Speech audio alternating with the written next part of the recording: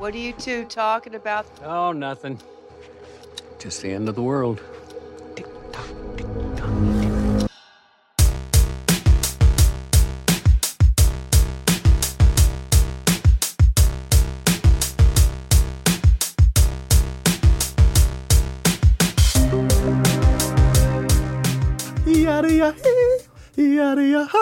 Folks, I think you know what time it is.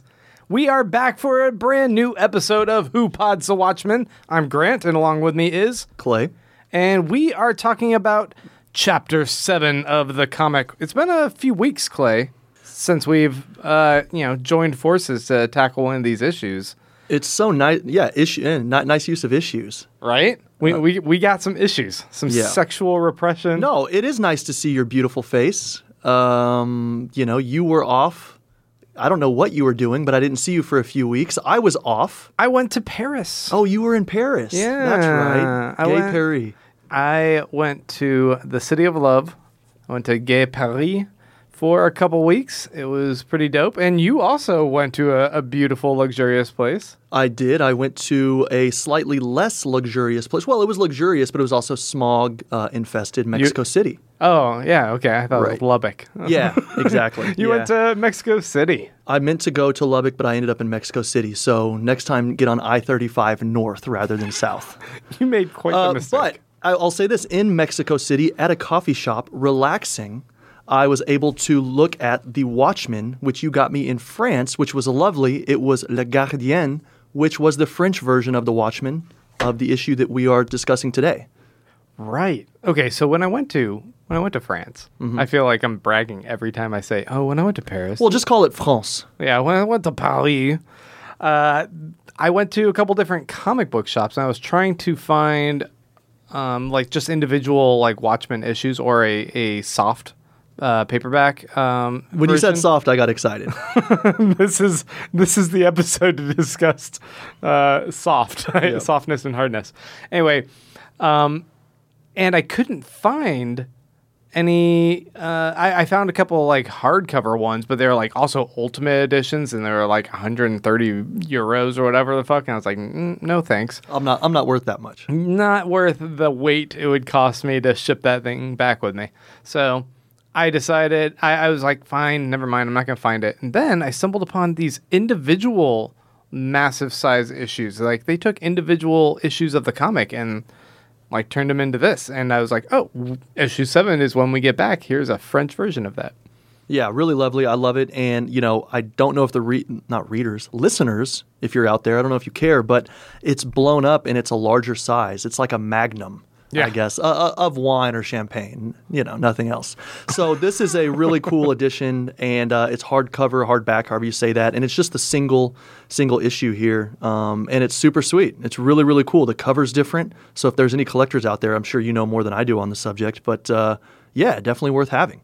It is in French, and you happen to speak French. Yeah. Do you read French? I read this one about half in French, and then I read it this evening, actually, right after work. And I didn't want to mess this one up because I was eating a salad and a quesadilla at the same time. So I thought I would, protect it. So I read it in English. But I do read in French. Yeah. Did you notice any differences in how maybe the translation affects the writing or anything? Not really. Here, if we look on page 3 at the bottom, in English, she says, fire extinguishers, where the hell are the fire extinguishers? In the French version, she says, the extinguishers, where are the fucking extinguishers? Oh. So slight variations, but, the point comes across either way. I'll say this too really quickly, and then we'll be done talking about vacation. Unless you'd like to turn this into a travel pod. We could just be travel pod. Yeah, let's be travel pod buddies. Who travels with the Watchmen pod? Who travels? People? Yeah, who checks your luggage? Who's the luggage checker checking luggage? This is what we're going to call it. Yeah. Verbatim. Right. Yeah, try to spell that. I was in a lovely market, and I came across a comic book seller, and she sold me a ton of old Hellboys, and even better, this is all in Spanish, obviously, even better, the Death of Superman line from, 1992, 1993? Right. These are all originals. So I don't mean to brag, but I have original Death of Supermans from In the early Espanol. 90s in Espanol that I cannot read but are super sweet. That's pretty rad. And maybe your wife could read them to me one night. I don't know. Is that weird to say? This is a little bit uncomfortable, but I'm going to roll with it. Yeah. It's fine. Leave that in. Yeah, Leave yeah. that in. Folks, before we go ahead and jump into this, we planned to actually record this episode a week and a half ago, I would say. But Yeah, and I just to jump in, I think this was actually I was thinking about this when I was reading this evening. This was more like what it was like when people relied on the individual episodes or issues coming out. right. So, I mean, it's been about a month since we've done this. I know you kind of staggered the episodes that came out, so maybe it hasn't been that long, but it's been about a three weeks or so. And it was kind of weird getting back into it after 3 weeks because this really should be read as a novel, not as a serialized thing. Did you get that sense? Yeah, to a degree. Okay. And I thought it was interesting, just like how we were coordinating, and it didn't work out the first time, and then just like Night Owl, we're rising to the occasion. No longer impotent. We're fucking this episode. Yeah, we just needed to get up into Archie for a little bit. Yeah. Oh boy. Folks, before we go ahead and get into that, I did put up a question post on our Instagram, and if you guys are Instagram followers, occasionally you'll see me put up something in our little story mode so you guys can ask us questions. We have a couple here I wanted to address. First one comes to us from Derek Dombrowski, who says, how do you think the cinematic transition will be from the graphic novel to TV? Well, what I learned last episode, do you call these episodes? What are these podcasts? Episode? Yeah. That works. Okay. The last episode, I think I learned that it's not going to be a direct copy. It's going to be a continuation, right? About 30 years later. Right. So, I mean, for me, who knows? I guess we can think artistically, will it be really segmented? Will he use maybe I guess you could see him using like 1 or 2 minute camera angle shots that are kind of segmented, just like these have the 9 frames per page. That could be kind of interesting. I'm trying to think of how he could still pay homage to the art style. It doesn't look, I haven't seen the previews, I don't watch previews, but I doubt he's using these same weird colors and stuff. Right. I think the spirit will still be there, and there's certainly going to be plenty of winks and nods to key moments from the comic. Like there's a character in the upcoming show called Looking Glass who we see sitting on his couch looking like kind of like a deadbeat dad, very similar to the comedian in the first issue of the comic before he's murdered. But he's also sitting there eating a can of baked beans directly out of the can, which is very Rorschach. And I'm like, okay, so there's winks and nods to different elements of what came before it in the comic book itself that are going to be remixed into this 30 years later reintroduction to the world, I guess. Right. And, speaking of food, you mentioned the baked beans. This issue number, what is it, 7? Mm-hmm. Yeah, issue number VII had the reintroduction of one of my favorite characters in the whole series, the green sugar cubes. The green sugar cubes are back. Absolutely. I was glad to see them, and I hope they stick around for the next few issues. It's Soylent Green. Oh, right. These are made of people. Right. Mike Moody, our fellow podcaster on this show, who took a hiatus from discussing the the individual issues with us. He says, do you want a release of the Snyder Cut? Which is, do you know what the Snyder Cut is? That's a no. No. So Zack Snyder directed Watchmen, and it was very, it's a bit controversial how some people love it. Other people don't necessarily care too much for it. And then there's this Zack Snyder special cut of the movie, his director's cut that people want to see, and they think it'll make it better somehow. But I still feel like the underlying underlying substance of how he decided to adapt it is problematic, regardless of if we get an extra 30 minutes of it.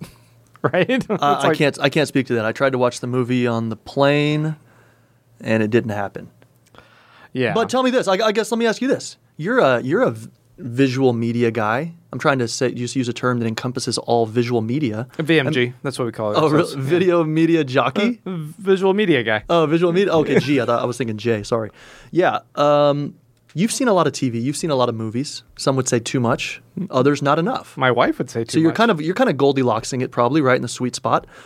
What has been saved by a director's cut or maybe extra footage? Maybe not even saved. Let's lower the threshold for that. What has been made better? Okay, well, hey, I have an answer. Okay. Sorry to answer my own question. No, please do. There's only one right answer. Lord of the Rings. The director's cut? If you watch the extended edition all the way through, you spend a whole weekend on it, your life will be made better. But I'm not kidding. that third movie, Return of the King, was so fucking long. Well, it ends like 6 times before it ends. Right. Just like any good And relationship. how is that made even better? Is there like an 8th ending? Well, nothing's perfect in life, but you just have to kind of roll with it and appreciate it. Yeah. So the holistic view of it is that it's better with the director's anytime you have more Legolas, yeah, it's not wrong. cut. Okay. But apart from that, what do you think? Director's cut version of something. Nothing in particular is coming to mind that I've actually seen. I feel like when I watched the Daredevil with Ben Affleck, there was a director's cut that like had a few elements that made it a little bit more palatable, but that's not like, I mean, This is the most hot take thing you've ever said. it's from shitty to mildly less shitty. So I wouldn't say that's a glowing review in any regard, right? It's a shit sandwich that instead of 7 pieces of shit and 1 piece of turkey, it now has Like 2 pieces of turkey and like 2 pieces 5 of turkey shit. and 5 pieces of human excrement. Right. Yeah, so it's way better. Yeah, it's a little. I mean, if I had to You're choose still between the not. You're two, still not ordering that sandwich. No, Yeah. no, I'm not paying full price. I'm sending it back after Right. a couple bites. Okay, so yeah, I'm sorry to go. That was just interesting. There's the other one that I've heard rumor of that was supposed to be really interesting. The Incredible Hulk. Edward Norton like wrote the script, and then like he really wanted to have his version released. That's a good movie anyway, though. But it's not a director's cut because he didn't direct it. It was like a prima donna actor's cut or something. like he was going to re-chop it. Yeah, but Yeah. like he wanted it to be this really, really introspective like study on Bruce Banner himself and his like struggles with his emotions. And the Hulk doesn't pop out until like well past the halfway point of the movie. And I love that. and instead they got rid of a lot of the introduction part that he had filmed because he like insisted they film it, and then it went on the cutting room floor. So that would be kind of interesting to me to see what his approach was. Since it's a shit sandwich now, it could only potentially get better. I actually don't think that was a shit sandwich. I think that was a good movie. It was an okay movie. I don't want to watch it It again. started in Brazil or something, and they're speaking Portuguese. Am I wrong? Yeah. That Yeah. was incredible. Was it? They're in the favelas. And then he starts parkouring over the buildings my to get God. out to Come escape on. being angry. I loved it. Anyway, All right, another question comes to us from James Worm, who says, "What is Lori smoking?" A friend once said crack, that glass pipe that has that little bobble thing in it, but I can't find any proof. well, it was the 80s, so it most likely was crack. I think it's just that's how their smoking devices for cigarettes are. I do too. I think it was a smoking device for a cigarette. However, the reader, whatever, listener, is onto something. If you look at page 20-something, when they rescue the people, sorry, spoiler alert, they rescue people from a burning building. On the top right of page 26, she goes, "Don't touch that. You want to burn down the whole neighborhood?" And if you look there, there's lines on this guy's cigarette. So I'm wondering if this dude just got saved from a burning building and now he's lighting up a joint. Could be. I don't blame him. like because in the second page of this, you see her with her big old crack pipe looking cigarette thing that's got the little ball at the end, and I feel like it's just their 80s alternate version of a smoking device. Yeah, I think he was trying to be cool. Yeah. Last question comes to us from Wolamort, who says, "What do you think about the cult of Rorschach? Will it work?" Okay, so this is a question that I guess you haven't seen the trailer, but there's a modern day alt-right cult that all wear Rorschach masks, essentially, although they're painted instead of like moving. It's just like a fixed painted thing with eye holes cut out. So it seems kind of like this modern alt-right, KKK kind of thing. Antifa, okay. That I think it's going to allow a very interesting take on current geopolitical issues going on, especially in regards to our current political climate in the country, without it being a direct commentary, because there's a lot of friction between this group who seems like a alt-right kind of terrorist group, a little bit fascistic, but their beef is also with the police and the control that the police have, which seems a little bit incongruous with, wanting In the show, you mean? Yeah. So are they more show. anarchist than fascist? Yeah, maybe it's a little bit more anarchist, or they don't believe in who might be controlling the police force and their accountability. I don't know. I love it. I mean, I don't know anything about it because I didn't watch the preview, but anytime you play with power structures and the friction between those and the push and pull, I think that's kind of what some of this series is about, and that would be pretty sweet if the TV show followed. Exactly. Yeah, so I'm very excited to see how that goes. Folks, if you follow us over on Instagram, I'll put up a post every so often. You guys can ask us questions. We appreciate all of you who did do that so far, and we look forward to hearing your thoughts with our next issue 8. But without further ado... Well, first of all, I wanted to announce our kind of award thing we're going to do, our sweepstakes. Oh? I believe we have a Patreon account, do we not? We do. So now it's issue 7. We have how many issues left? Does it go to 12? Yeah. Okay, so we have 8, 9, 10, 5. 11. So we have 4 more regular ones. So up until that midnight bell rings, that 11:59 p.m. ticks over to midnight, by the end of the 11th issue, the number one, what would you say, donor? Or do these people donate? How does Patreon work? Yeah, you They can get offer as much as you patronage? want. Yeah, The number one episode donor- posted. Yeah. Do you have the capacity to do this? Could we call them and do a quick 5-10 minute take with them? Maybe 15 if it's going well, if they're not complete idiots. I don't know. Oh man, Could you we say chat- that and then could they we only chat- gave me 5 minutes. They must think I'm an idiot. Yeah, I didn't mean to say idiot. I didn't know what to say. I'm sorry. If it's going well, if we're vibing with them, could we give them 5, 10, 15 minutes with us to chat about the issue? Can you do that? Do you have the capacity to do that technologically? Yes, we could do that. I just thought of it now. I think we should do it. All right, more work for me. Let's do this, guys. Fantastic. Great. Yeah, so patreon.com/WhoPodsTheWatchmen if you guys want to go in and get your pledges in, and then eBay style make it fucking competitive, I guess. Oh, We're going to lie and this say person's $1.27, so they we're win. gonna have a running meter on an Instagram story. Yeah. All right, sweet. Which we're completely lying about to try to jack up the price. Yes. It's like a silent auction, and then you get stuck with everything, because you're trying to support the church. And anyway, yeah. So hey, issue 7. Do you want to give a quick summary of this one? Do you think we need that? I here? think you should give the quick summary. This one is called A Brother to Dragons, and it's mainly about Night Owl and Silk Spectre and his sexual reawakening. So we have Lori and Dan. Are those names correct? I'm bad with names. That is correct. So you remember that Lori, after John left and went to, I guess, Mars or the moon or something, she didn't have anywhere to live. She got kicked out of her residence in the federal government, and she ended up sleeping on Dan's couch, or I guess his extra bedroom in New York City. You'll remember that he was obviously in the gang with them. He was a superhero. I guess, what was his name? The Owl or something? Night Owl. Night Owl. Yeah, I know. I'm sorry. I don't pay attention to that stuff. I'm thinking about bigger issues than mere names. Okay. So she's now staying at his place. He's making her tea, making her coffee. He obviously has a thing for her. It's sad. It's painful. We've talked about it. He's friend-zoned big time. And they talk. She goes downstairs in the basement. She's... Do you think he's friend-zoned big time here? Up until halfway through this issue, yes. Up until day 3 of her staying at his place? I don't know. I mean, I feel like... Well, obviously, we're going to talk about that. I'm doing the summary right now. Okay, fair enough. I'm doing the summary. I would say friend zone's a bit premature. Yeah, I'm doing the summary.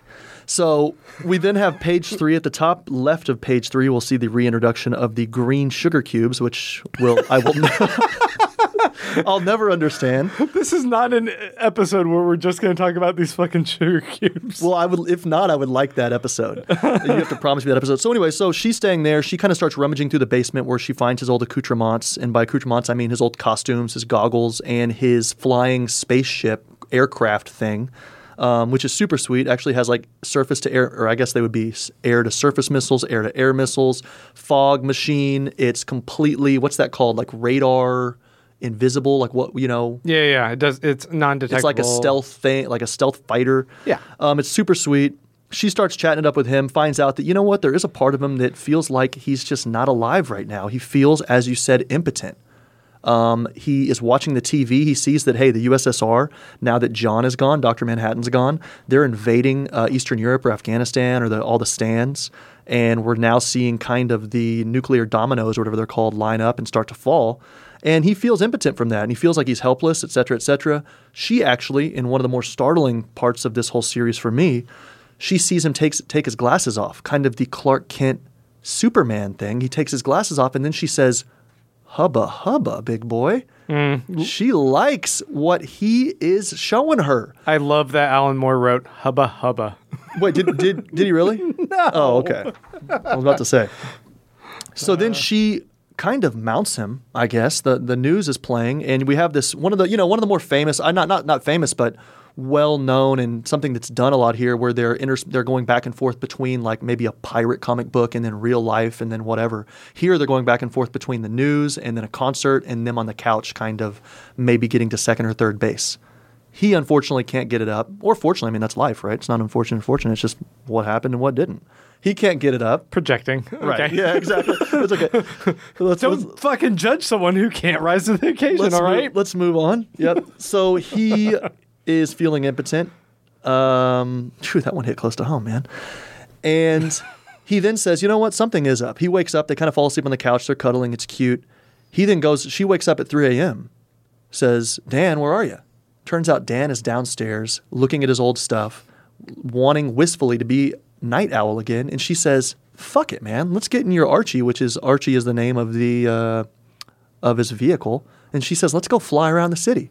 They do. Actually, pretty interesting. Right when they do that, like 30 seconds after launch, they see that an entire building in Manhattan is on fire.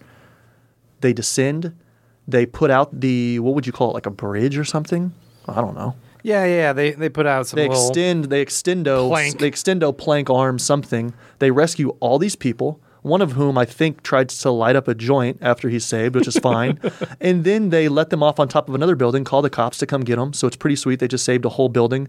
And then while he has his suit on, he takes her into his arms. And it is pretty sweet because we have the 9-section pattern leading up to that. And then the last page is chopped up into, I think, like 10. It's like 5 by 5 or something, and then 1. So you can kind of see, I think we know what happens whenever Alan Moore does that. Are they making love? They're making love, and he kind of says that, yeah, he does like it whenever he has the cape on. He feels powerful. The news doesn't matter. The way the world's going doesn't matter. He knows, he feels, what's the opposite of impotent? Reinvigorated. Yeah. Potent. He just had some of those lion bone or whatever they eat in China as an aphrodisiac. Yeah. They crush up some Lion bones. lion bone or something. Who knows what's going on over there nowadays? They crush up some unicorn horn. Yeah. And he got his bone on. So that's pretty much it. It was kind of a domestic episode, really, like sitting around watching TV, kind of a lot of back and forth. I thought it was actually kind of boring until the end, which is then really sweet because then he says, you know what? I feel empowered. I want to get involved again in the world. And she says, oh, yeah, what do you want to do? And he goes, I think we got to break Rorschach out of prison. And she goes, huh? Yeah. What? Oh, she goes, what? Yeah, she goes, what? And then it ends. So we know that it's ending. Yeah, which was pretty sweet. So, okay. So you just shared your thoughts on what you felt about this issue. well, I shared my summary. Your summary, but you also said overall you found it a little bit of a boring issue until the very end. I thought this was a pretty interesting glimpse into, there's the mundaneness of them just kind of, walking around his house and then watching TV, but the underlying relationship issues that they explore with superheroes, the solitary nature of what they do, that they don't have people they can they can kind of share their lives with. Spider-Man. Spider-Man, Batman. We've seen this in countless other like But superhero. Batman doesn't comics. want to share his life anyway. Spider-Man does, but can't. Right. I think that's a difference. But you go ahead. I'm not a DC guy. No, but I mean, I think it's interesting that we are definitely shown that Dan Dreiberg, Night Owl, is very much just like Batman in so many ways. In his Batcave, all these devices that he's poured his technical skill and his Dad's money. dad's money and his passion into like really theming everything out to be owl related. He has all these different themed suits. You even see the radiation suit that he has, a little owl radiation suit. Yes. And I like that we get this idea that this is a guy who is in his middle age and he's kind of losing a little bit of an idea of his identity. Well, do you remember, did you ever watch Cheers? Yeah. Okay. Towards the end, Sam Malone, who was this really, can we say, how do you say that, virile? Virile, yeah. He's a guy, his personality is framed by wanting women, wanting to be a hotshot, and good conversation, that kind of thing, center of attention. And towards the end, he says, I feel like I'm losing who I am because a woman wanted to go to bed with him and he just couldn't get into it. He thought, I'd just rather watch TV. Yeah. We've got something similar here. This reminded me of that season 8 Cheers. I mean, you and I, we're men of a certain age. We're now in our mid-30s. This is getting close to the age where, one hits don't go there. their midlife crisis, right?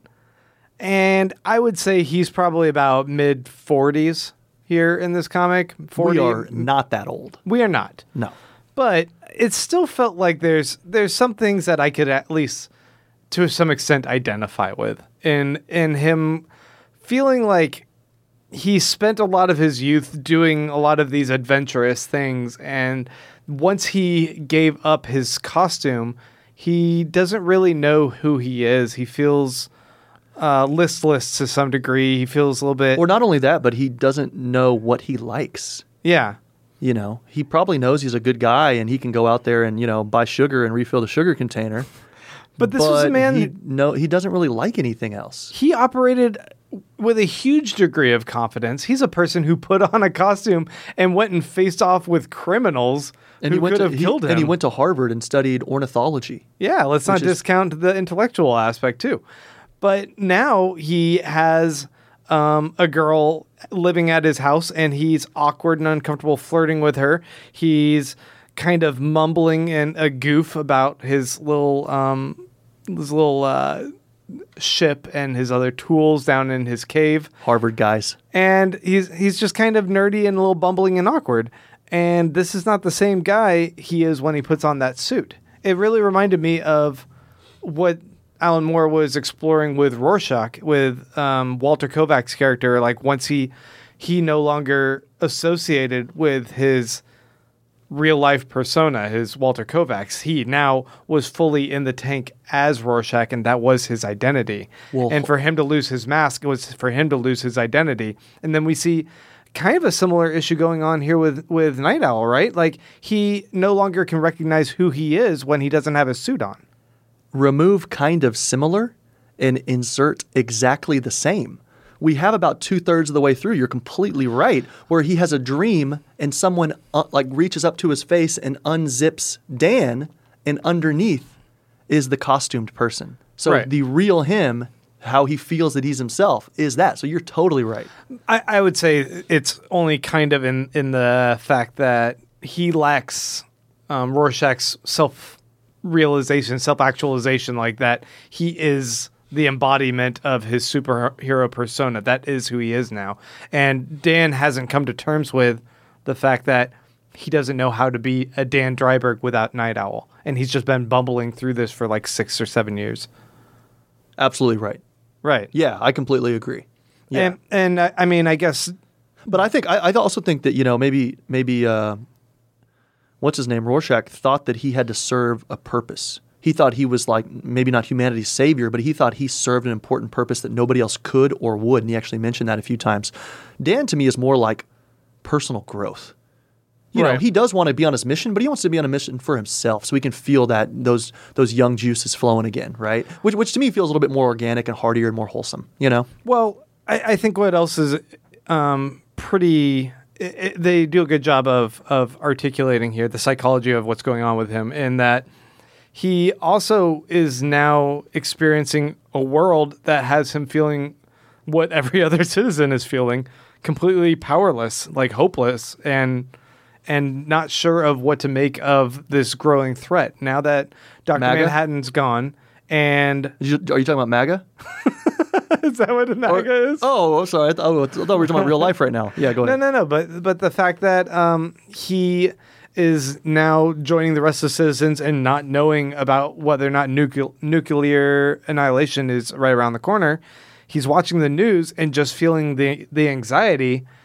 But he's lost sight of the fact that he was a person that used to know who he was and know how to take charge, and he's able to regain that power by putting on the costume and look at page 26 if you would, middle right frame. I know a lot of people are driving or doing whatever, but he looks like a fucking rock star. This sweet contre-jour against the day image of him against the moon, flying a fucking rocket ship or spaceship Right, against the moon, and he has a hand up, and it's awesome. And then right below that is actually one of the sweetest frames. Like, I think if I was going to blow something up and put it on my wall, I wouldn't necessarily do the Dr. Manhattan on Mars or whatever. I would do this frame. This is a pretty sweet, like, superhero frame. Reese Kistner, he has the Night Owl costume on. got his goggles up and he's holding her in his arm. That's a real old, that's like a classic, like Superman, Lois Lane kind of thing, you know? Right. Anyway, I just think it was awesome. You're completely right. He feels more at home, more like himself, and like the best version of himself when he is Night Owl, which is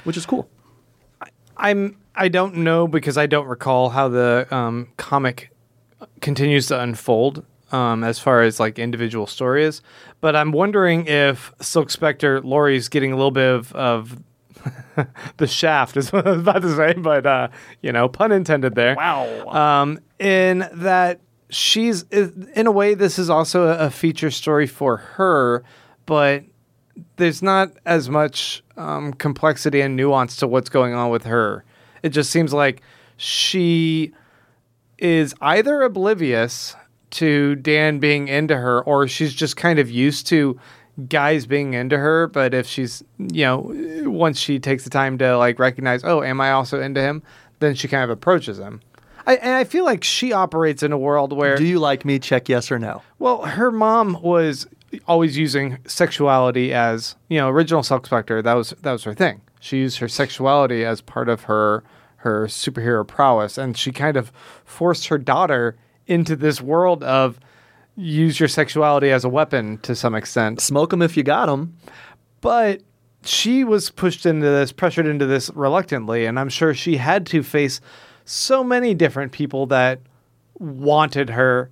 So I don't, like, when you say like friend zoning Dan, I don't necessarily think it was the case that like she was just like pushing him off to the side so much as like she was ignoring his weak attempts at any advances, because it was and she's used to it. She doesn't want to deal with it. Yeah, it happens all the time, and it's like, I don't know if that's actually a thing or not. But when she goes, yeah, I'm into you, she turns to him, she approaches him, and she acts more maturely. She directly addresses it, and she makes a move on him, and he's receptive to it. Yeah, and by the way, I was completely kidding with the smoke 'em if you got 'em. I believe in STEM programs and equal pay and all that. I don't want to come off as the bad guy here. Jesus Christ. But I guess I won't ask. My next question was, do you think Laurie's hot?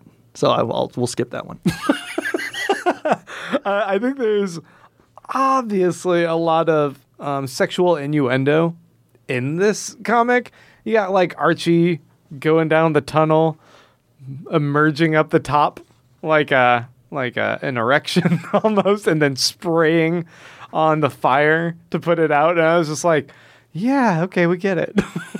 I mean, were you thinking like just a boy and his toy? I actually didn't get that with the whole fire thing, but yeah, no, that makes sense now for sure. I mean, he is pressing the button as he's making out with her, I'm fascinated always by the cover images of these, and the cover image here is his goggle lens looking at Archie with a fingerprint smudge being taken of the dust being wiped away by Laurie. And we later see that she had wiped it. She's looking at her finger. And what that indicates is, dusting off and getting back into the game of being a superhero, like removing the dust from it and looking at your life through new clean lenses. Yeah, right? And I think that the focus on the goggles here, for sure, and I'm so glad you brought this up and kind of matured the conversation from my jokes. But this is the goggles featured so prominently in this issue, and it's obviously about how do you view the world, what makes you view the world differently, and how do you view yourself? Because a lot of times we would see in the goggles, you're right, reflections of Archie, which is the ship, or I don't know what you call it. And then a couple times you saw the owl ship, yeah. The owl ship. And then a couple times you saw in the goggles, you would see them as well, like bottom of page 4, bottom right. And then if you look at bottom right of page 10, you see him closing the door. And it's just so sad because, he's kind of fumbling with Laurie and everything like that. And it's just kind of, that's how he sees himself, as this small dude in this big room. It's almost like the other character, like the identity, the persona that is Night Owl is sitting there judging, trapped, yeah, and watching, like kind of like a creeper, but also like this lost puppy who kind of begging, no longer has his home. to be out. I mean, I think wasn't that the last Toy Story movie? Right? Which is really sad. Like, guys, what are your toys doing when they're up in the box in your attic? Like, bring those babies out, let them breathe.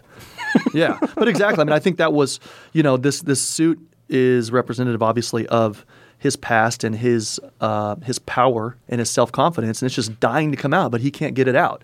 And then I guess this is a question for you, what finally brought it out? Well, he has this dream sequence after he, failed in trying to make love with her, and you watch the clock go by. They're watching this they're watching this program where Ozymandias is like doing some show at like 8:00. And then it goes, and then it's 9, and then it's 10, and then suddenly it's midnight, and the TV's shutting off.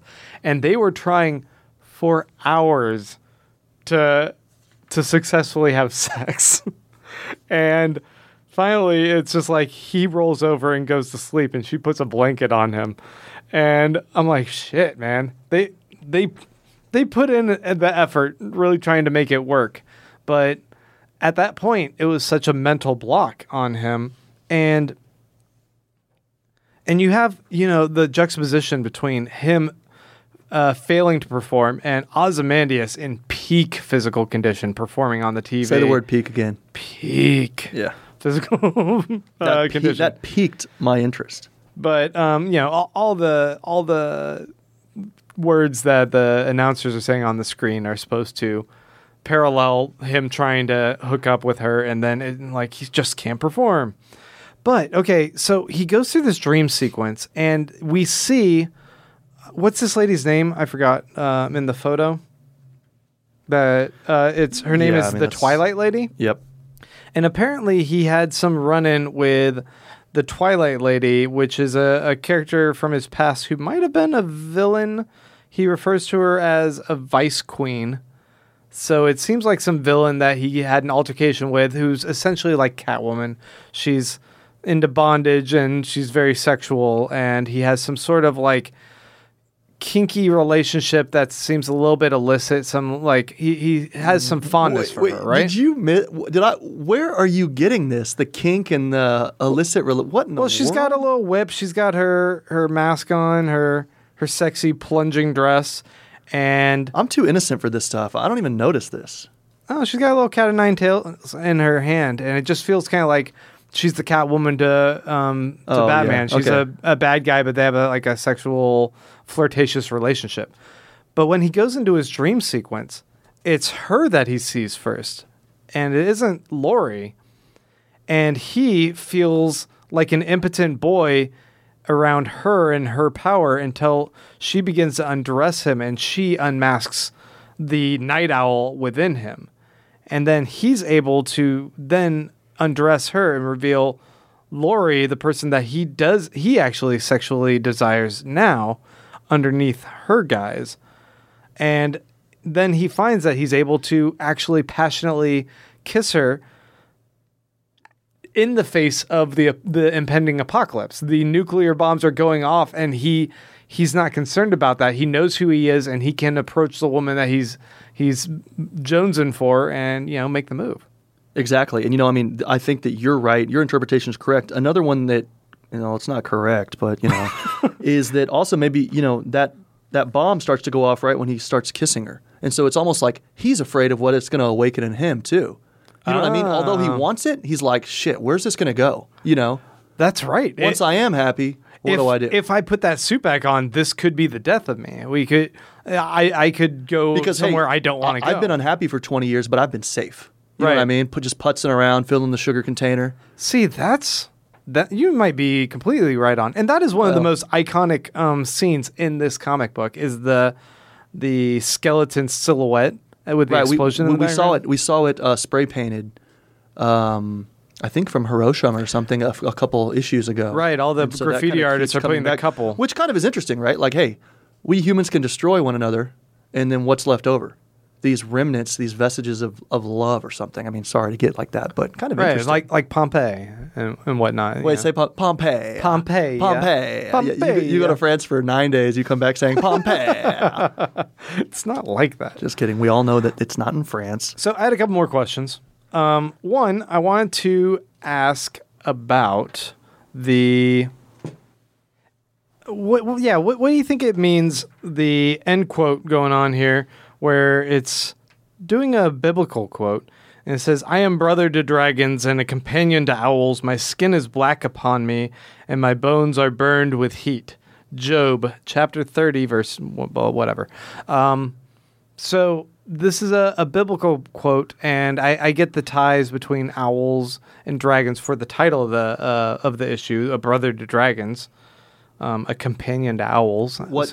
What other tie? That they're both flying mythological creatures? No, but Neither of them are real? My skin is black upon me, and my bones are burned with heat. Like, what I don't understand. I guess the a brother to dragons. That is generally like related to like your anger and fury. Yeah, I think it's intensity, it's heat, it's passion. He's now saying that he's awake. Is a companion to owls like wise, the wisdom of owls? Fuck no, I think they just used it because he found a biblical verse that used owls and the guy's related to owls. I'm not kidding. I think that line is a throwaway, but I think the rest are. Well, the skin is black upon me, but my bones are burned with heat. Either that could be. He's burning with a renewed passion, or he's the burned husk of the atomic bomb dropping on him. Or you've been through a great struggle and a great challenge, and you've survived. Everything around you is charred, and you are standing strong, standing tall, standing firm. Do you think that his great challenge was finally hooking up with Lori, and he overcame it, and he was able to? Absolutely. No, I think his challenge was confronting his fear and just sitting around and putzing around the house for, I keep saying 20 years. I don't know. But I think, comfort is the greatest, what would you say? Enemy? Not enemy. But being comfortable in life sometimes. Comfort is complacency. And it's also one of those things that is so, comfort is a habit too. So whether you're comfortable smoking cigarettes, you're comfortable being lazy, you're comfortable not asking for a raise, you're comfortable not learning a new language, being comfortable is one of those things that really hurts you and you don't realize it because it just sneaks up on you every single day. Right. So I think that, at least for me, his great challenge, and now he's standing tall, going off to save Rorschach from prison or whatever. Yeah, he's feeling good about himself, and I think that's a pretty sweet verse. But I do think that a companion to owls is a for sure throwaway. Yeah. So they also do something kind of interesting where they show that he's having panic attacks about Lori when he hears the explosion down in the basement, and you see him having these flashbacks to when Rorschach's talking, and I thought it was clever. They show everything from the reverse angle of how he's seeing Rorschach from.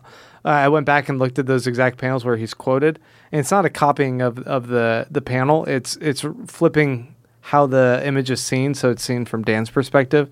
Either he's looking at Rorschach from behind him and he sees himself in the mirror, or he's looking at the button, or he sees Rorschach pulling down his mask in front of him with the red light there. And I'm like, oh, okay, that's... I thought it was just... It's nice that you don't see anything done half-assed in this comic.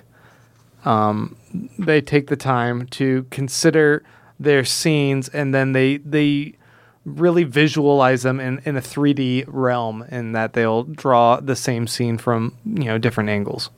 I think that's neat. Wow, you're completely right. Page 11, issue 1, the middle frames. You're completely right. I did not notice that, and I think it speaks to kind of what we said, or what I said earlier, that it was weird reading this one after 2 or 3 weeks break. Right. Because I would like to read it all the way through. It is kind of like an Anna Karenina. And this was wow, that's really cool. Yeah, Right. really, really cool. I did not notice that, and thanks for pointing that out. And the fact that we're doing this, like we're taking our time issue by issue, like going through this, it does seem like more and more shows are in that binge mode where you can just watch all the way through a season. That bothers me so much.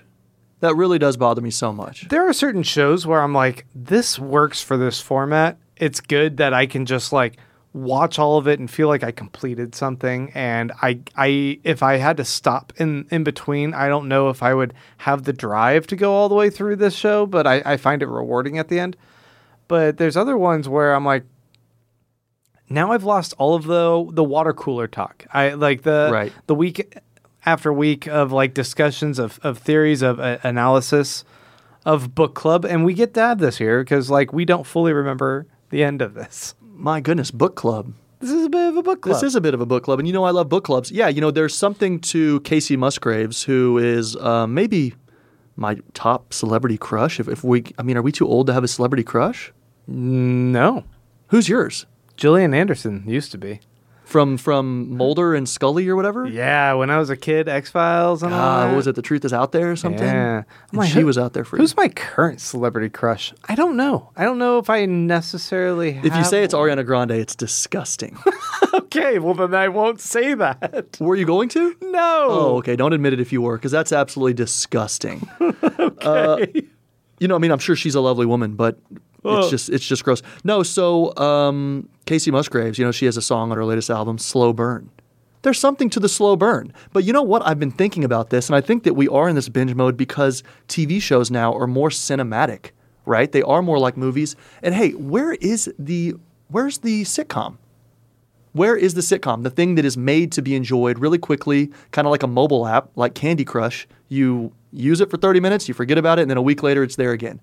Where is the, what was it? Week-to-week Seinfeld, sitcom? Frasier. Maybe I just don't watch TV anymore, but like I remember thinking the last good one was maybe Parks and Rec. I know you like that one called The Good Place. I don't like that. Oh my God. The Good Place is one of the best television shows of all time. The Good Place, Brooklyn Nine-Nine is pretty solid. Is it still on? Rick and Morty, do you consider that a sitcom? Or is it because it's only animated? Animated things are my favorite, but it's only on like once every 1.5 years. Yeah, but they just got renewed for like 4 more seasons, and they've already like completed the next 2 seasons, and they're going to air them back to back. Comic book. Yeah, I started reading some It's of it. good. Yeah, it's good. It's really fun. good. Yeah. Anyway, and they kind of do the Dungeons and Dragons theme, right? Uh-huh. Yeah, it's really good. Anyway, so okay, you're right. I guess there are a few, but generally speaking, I think you're right that people kind of binge things now, and we're just a bunch of slack-jawed idiots watching Stranger Things. Which, did you like this last one? I didn't see it. Hell yeah. I haven't seen it. 'Cause I love Stranger Season Things. 2 I didn't like. Oh. Anyway, that's a different thing. Okay, so did you have any thoughts kind of moving forward? Like, are you excited about this, seeing where it goes? I mean, I know that you already know what happens, but... Yeah.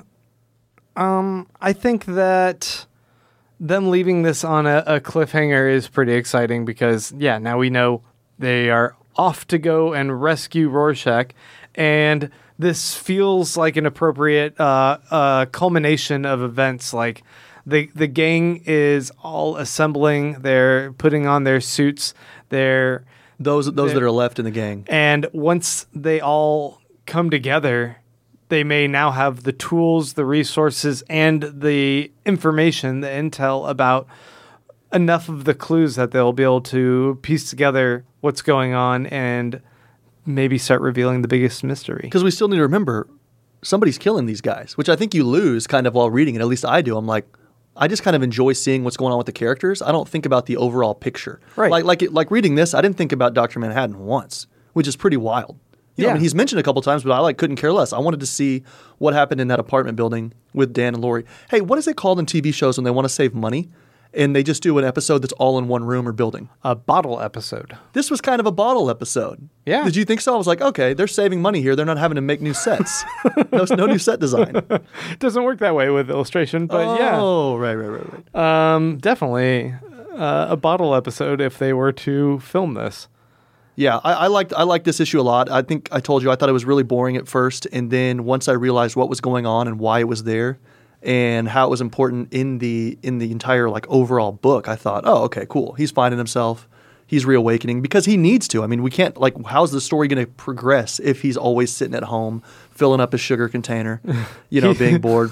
He's the guy who has all the money and all the resources. He has the owl ship. He's got the grappling guns. He's able to fly them to whatever mysterious island.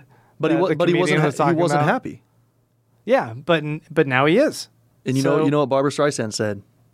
People who need people. You don't know what I'm talking about. Is this from? You don't know You don't know Barbra Streisand. No, who is that? The singer? Jesus. Hey, so are you a couch She related sleeper? to Casey Musgraves? Are you Are you somebody who can sleep on a couch? I noticed they fell asleep on the couch here, and actually it was two of them, and she was spooning him, which goes to his impotence that she is comforting him. Yeah. Can you sleep two on a couch, a small couch in the 1980s? I feel bad. Like she's doing a lot of the legwork here in the relationship with this guy. Like that's a relationship now. Well, you screw one time and it's a relationship to you. She's trying to like initiate things with him, and then she works for hours trying to help him have the confidence to have sex with her. Then he falls asleep and she puts a blanket on him. Then she has to be the big spoon on him. Like, man, step it up, Dan. But he did eventually. He does eventually. Who for their encore performance can get into a spaceship? A flying, I don't know. It's not a spaceship because it doesn't go into space, but it's a, whatever. It's pretty boss level move there. I'd be like, hey girl, I got a spaceship. And be like, yeah. Now you can close the deal. It is pretty sweet. Yeah. No, so I don't know. Did you have any last thoughts or any questions or? No, I think, this one doesn't seem as deep as like the last couple that were like, really going into all the crazy shit going on with like Rorschach or Dr. Manhattan. But I still think it's a lot of good development. I like where things are going, and I'm excited for Chapter 8, which is called Old Ghosts. Yeah, so we're going to be, it looks like, there's another 4, 8, 9, 10, 11, so 5 issues, I guess, left. We'll be wrapping this baby up in about a month or so. I really hope that if you are listening, I hope you're still listening, that I don't know if get it at a library if you don't have any money. Get it anywhere you can. Maybe you can read it online. I don't know. I'm just saying, I think hopefully by now you're interested and you're reading it. Maybe for the second or third time. I don't know. Yeah, I'm not saying go type in View Comics as one word and then type in Watchmen and try and find a website that has put digitally up the whole thing there. Type it into a typewriter? Maybe into a typewriter. Lycos, Alta Vista, Ask Jeeves. Yeah, go to Ask Jeeves. When is the last time you went on the internet? Internet? Go to Ask Jeeves and start up your modem. So I would say real quick, if anybody's listening, your introduction to the graphic arts was making revolving alien heads on your old Lycos account. Oh God, no. Is that wrong or right? So tell me what percentage of that is right. It's, I would say 85% correct. Oh, nice. Yeah. Lycos was in it. I had a GeoCities account, and then I had an Angel Fires account, and I made animated GIFs of like rotating alien heads and expanding alien heads. My first website was one page was dedicated to a whole bunch of different alien images, like Area 51. I was like all into it. And you just like screen grabbed them or whatever from... Yeah, I would save the image of like the sign outside of Area 51 or all these sweet photos people had broken into the operating room. And you like call them grays, don't you? I've heard you call aliens. them grays. Yeah, the grays are a certain type of alien. They're the ones that, that's like- the traditional one that's got the big head and They the operate eyes, on us, little and nose. yeah. Yeah. Yeah. But there's different types of aliens. Yeah, so that was your first, and hey, Tiger Beat fan favorite. This is insider information here for sticking around to the end. Grant enjoys aliens. Grant enjoys aliens so much that when I went to the Peace Corps, he sent me a mini tape recorder. Not one of the big ones, but the ones that has this was back in 2005, 2006, so stuff wasn't totally digital then, and so it had the small tapes. And he wanted me to go around and ask villagers about their experiences with aliens. Did I honestly fucking do that? You did that. And did you record any? I never did because You son of a I had bitch. such a tough time integrating as a white guy into a village in Africa with no electricity, no running water. That was the last thing I want to do is to go up to them with a tape recorder asking them about visitors from another planet. You really should have done that for me. I need you to do me a solid, and you dropped the ball. So I did actually think of cool things. I thought of cool ideas. I thought of book ideas, and I would tape those at night by myself in my little hut. And then the second week I got back, I left that out on the counter somewhere. I'm at my parents' house. Actually, before I moved in with you, guys, this is more Tiger Beat fan favorite information, insider info. Before I moved in with you, one of my sisters, who was 10 years younger than me, one of her friends, they were drinking or something. They were over at night, and he found it and turned it on. And then I woke up, and I heard myself downstairs, and they were all laughing at me. And it was like, welcome back to the United States, buddy. 2 weeks before, machine guns pointed at me. I was totally safe. I felt like, what is it called? Night owl. What were they, like 14? They were 14 or 15, drinking and making fun of my great ideas I had. They're And old enough to be cool enough that you're like, fucking 15-year-olds. It was just I kind of thought, I'm going to have to go and expend this energy to defend my good name, and my honor, like a Southern gentleman. No, so that's what I did with your tape recorder. So it ended up somehow with 15-year-olds laughing at me. If only you had interviewed people about aliens. I'm sure no one would be laughing then. Right. Missed right. opportunity. I'd probably have a Netflix special. Hey, I know, Grant, you're going to do the outro, but thanks for having me on. Yeah, Clay, thank you. Go ahead and plug all of your social media so everyone can find you. Yep, Clay does not have any social media. He still uses dial-up modems and goes to Ask Jeeves and Webcrawler. So, folks, thank you so much for checking out our podcast. We appreciate all the support. Please go ahead and subscribe to this podcast if you haven't already, and like it. Tell your friends about it. You can follow us on Instagram, over on Facebook, over on Twitter for all of the latest news and. I think that we post this on iTunes, Stitcher, Google Play. It should be over on Spotify as well. So plenty of places for you to go ahead and listen to this episode. And you can support us at patreon.com/WhoPodsTheWatchmen. Real quick, fuck Chuck or marry any of the three characters here. Fuck Chuck. Oh, like fuck, marry, kill? Marry, Yeah, fuck, is kill? that what you say? Yeah, but yeah, how do you say that? There's some alliteration. There's an alliterative quality with fucking Chuck. Marry, fuck, kill, I think. Okay, so Right. so give me that. So out of characters in this last issue, this is something else I'm instituting. There's like two characters. Well, come up with it. I am going to marry the Night Owl for his money. I'm going to This is where you get in trouble with your wife. have sexual relations with the Silk Spectre. And who else is even in here? I'm going to kill Archie, I guess. Yeah. The ship. What about Yeah. you? I'm gonna fuck the sugar bowl. You've been fucking that I fucking that sugar bowl all night. I'm gonna fuck that green sugar bowl. I am going to for sure marry Night Owl. And I am going to kill.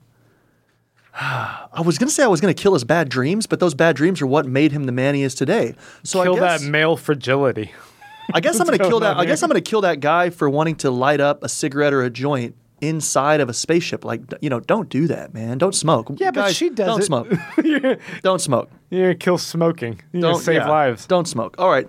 Thanks again. All right, thanks, guys. We'll be back in a few weeks. We going to vacation again? Or we'll be back like in a week or like a couple days. I don't know.